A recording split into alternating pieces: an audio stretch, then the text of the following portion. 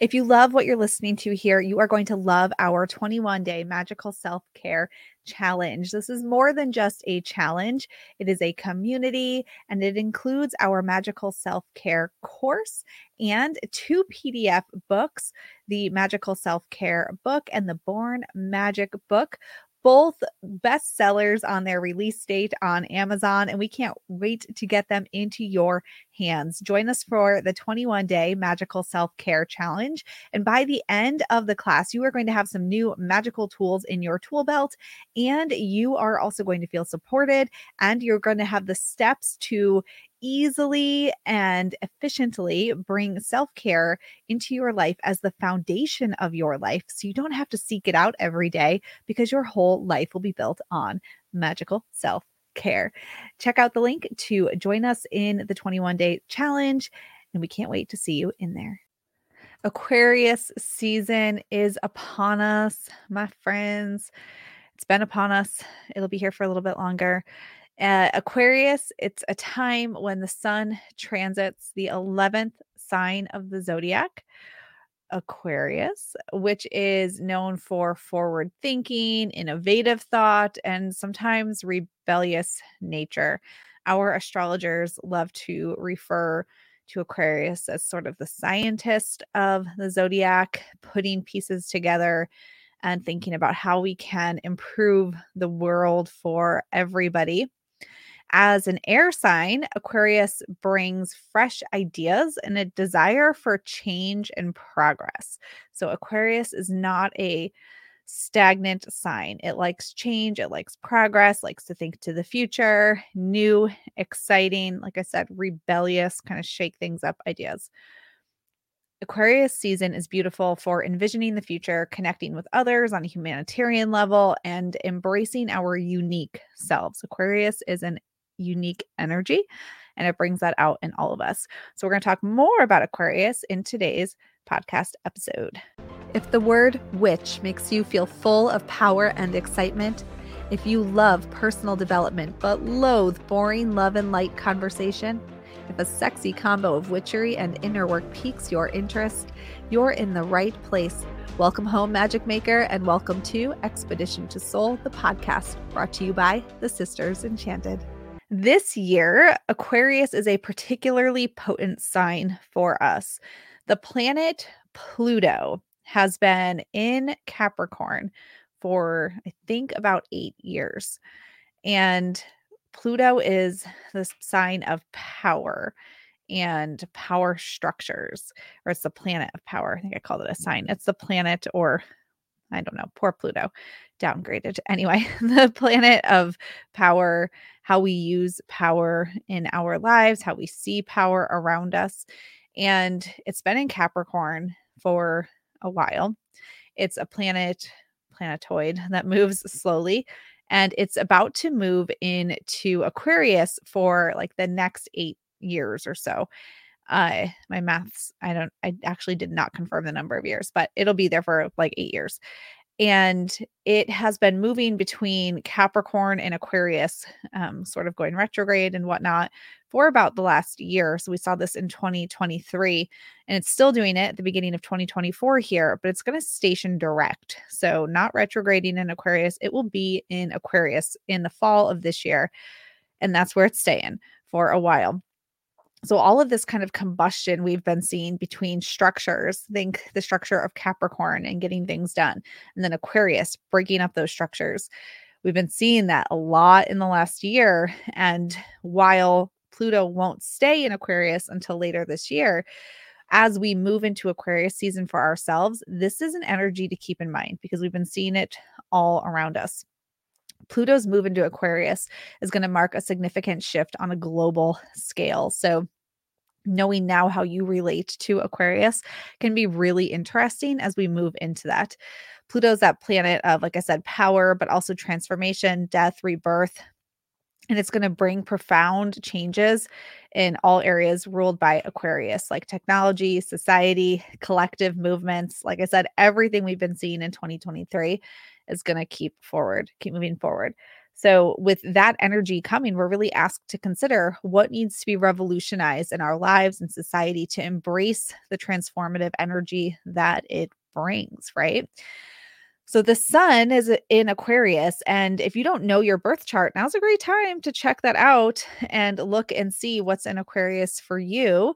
We do teach astrology fundamentals as part of our holistic witchery program. So if you've not checked that out, be sure to check it out because we will teach you enough to be dangerous in that portion of holistic witchery.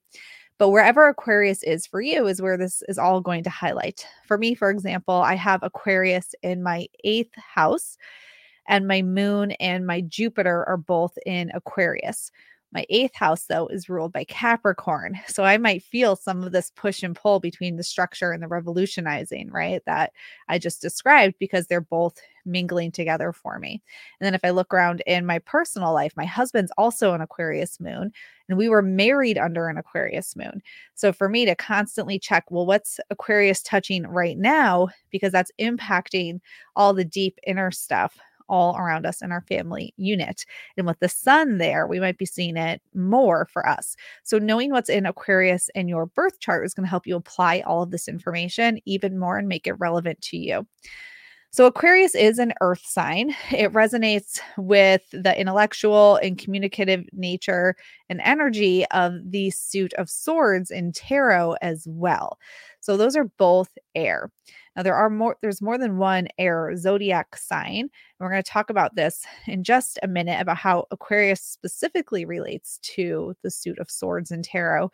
But tarot is another way that you can tap into this energy and explore what's going on for you.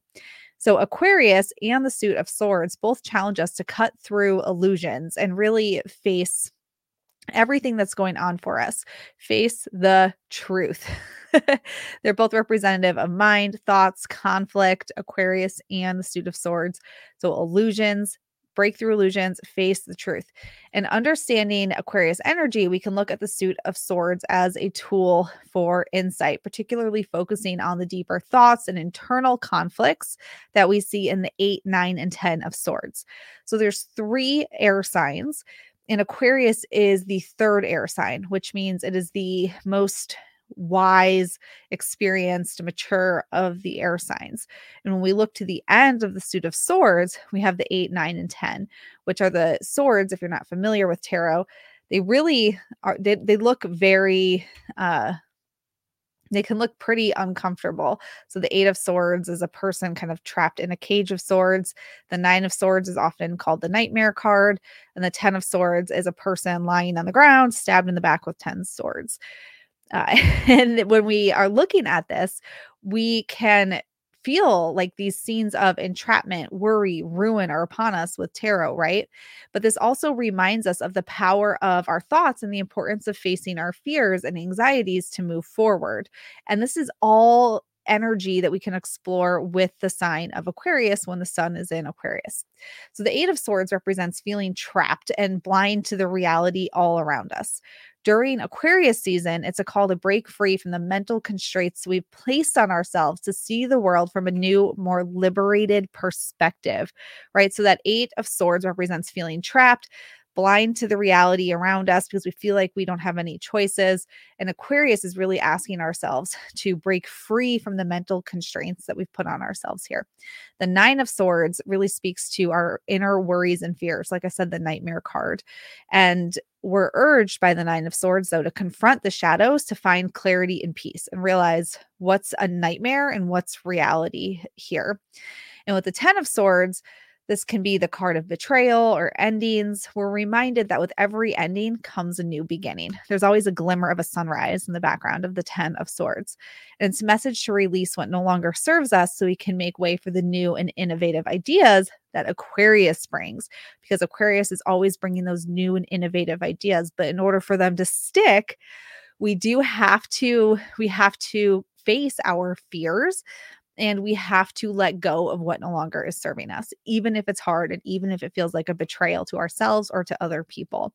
And we can work with tarot and Aquarius together to see this in ourselves. Like, where is this coming up for us? So whether or not you know astrology, you can still dig into these themes in your life and help understand what is going on for you and how you might apply this energy to what's going on for you right now.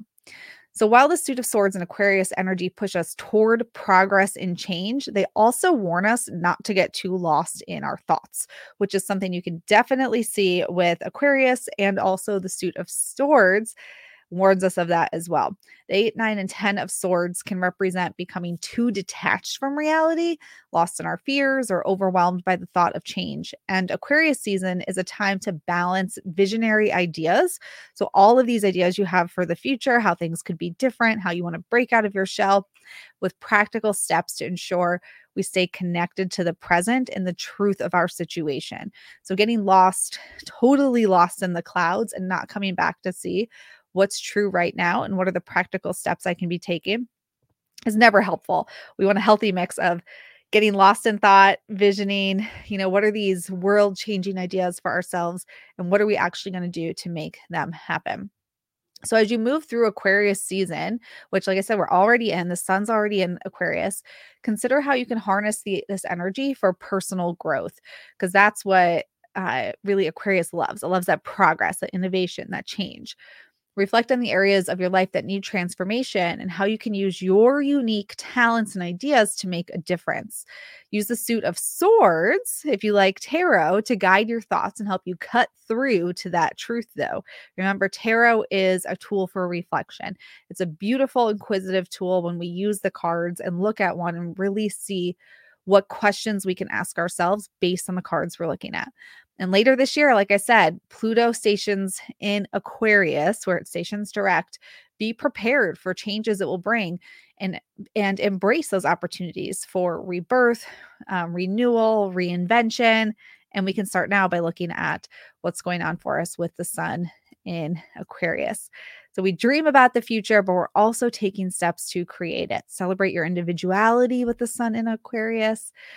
Aquarius loves being an individual. Let me tell you, between me and my husband, both being Aquarius moons and being married under one, we love our individuality. We both think we're right all the time.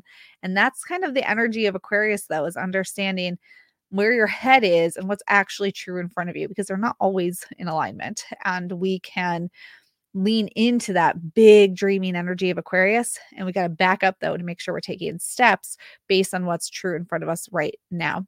So let the innovation soar, face your fears with courage, because without facing your fears, those thoughts you have won't matter, and be prepared to allow the transformation to occur for you.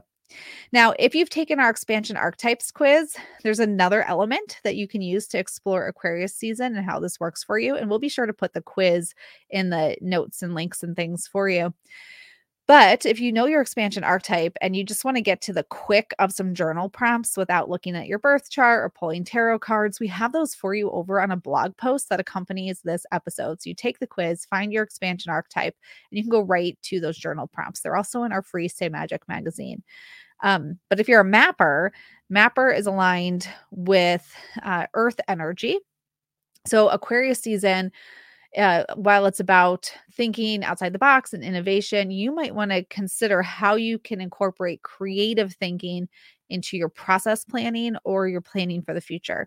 So mappers can get really, really stuck in planning and not wanting to do the wrong thing, and then they won't take action based on that. And Aquarius season can help you shake that up if you lean into that creative thinking energy of Aquarius. Our seers love to be unconventional as it is, and Aquarius is very unconventional. So how can you really deepen into that during this season? I would ask you, like, how can you let that unconventional part of yourself just really soar and take the main stage during this time? Our dreamers love to dream about the future, but can get really caught up in the past and thinking, well, if only this could have, should have, would have been, then I'd be able to do this. And since it wasn't that way, I guess I can't do anything, or therefore won't do anything.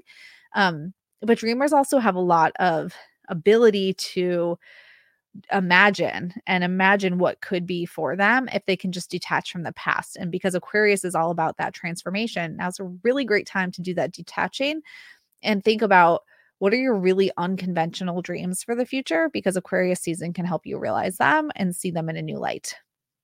Our adventurers, also looking at that unconventional part of Aquarius. I said that really weird. Unconventional part of Aquarius. Um, our adventurers, what adventures are you planning right now? Now, an adventurer really is more about the fact that they will say yes quickly or do things without thinking than actually going on adventures. But our adventurers who might be thinking of acting quickly on taking an adventure, going somewhere, starting something new, really thinking, how could that encourage your personal growth right now? Because that might be an unconventional way for you to do some shadow work and grow in whatever it is you're working on growing. And then our wanderers here really love coming up with new ideas and trying new things and starting new projects. And Aquarius can certainly support you in that, um, and support you in trying new things. So really let that energy of Aquarius, that innovative energy, fuel your desire to bring innovation to your life by trying something you haven't tried before. So Aquarius can support all 5 of those archetypes. So you can take the quiz and find your archetype. If you want to do that, you can explore Aquarius energy through your birth chart or through tarot. I gave you 3 different ways to explore Aquarius energy, but now you know about it. And yeah, there you go. Aquarius season. It's upon us. Enjoy the ride. Pluto's about to amplify it for all of us later this year and beyond.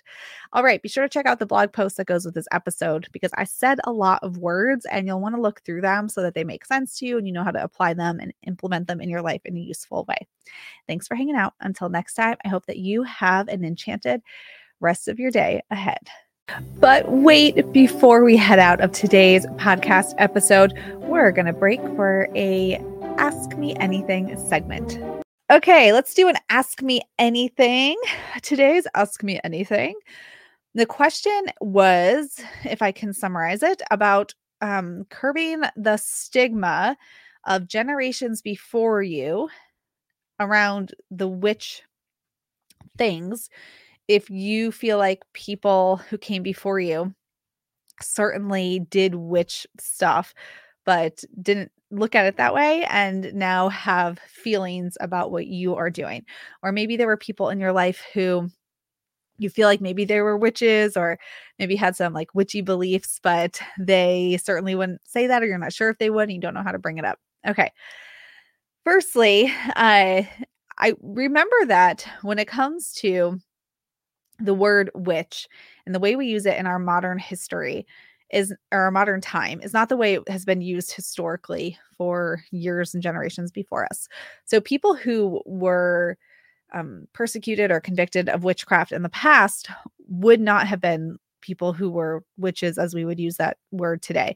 They were often people who just like were scapegoats for something, or maybe women who weren't married, or even men who had land but wouldn't give it to like the government or something like that. As one example from history, people who didn't go to church, really just people, right? People who were outside the box people, rebellious people, homeless people, unwed mothers, older women who were widowed and didn't leave the house or something.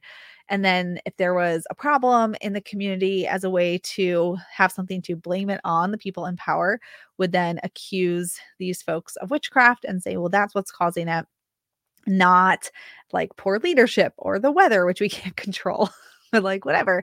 And so people who were persecuted as witches were blamed for a lot of things and were not witches as we would use the word today.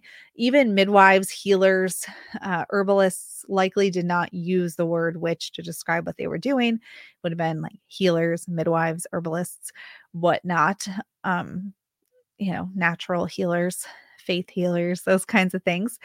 And so when we think of people being witches, it is pretty, I would say, common for even women before us, generations past, who were herbalists, healers, maybe people who were intuitive, people who had the sight, so to say tea leaf readers, people who did maybe palm readers, or if they did have tarot cards or something similar, like a divination tool.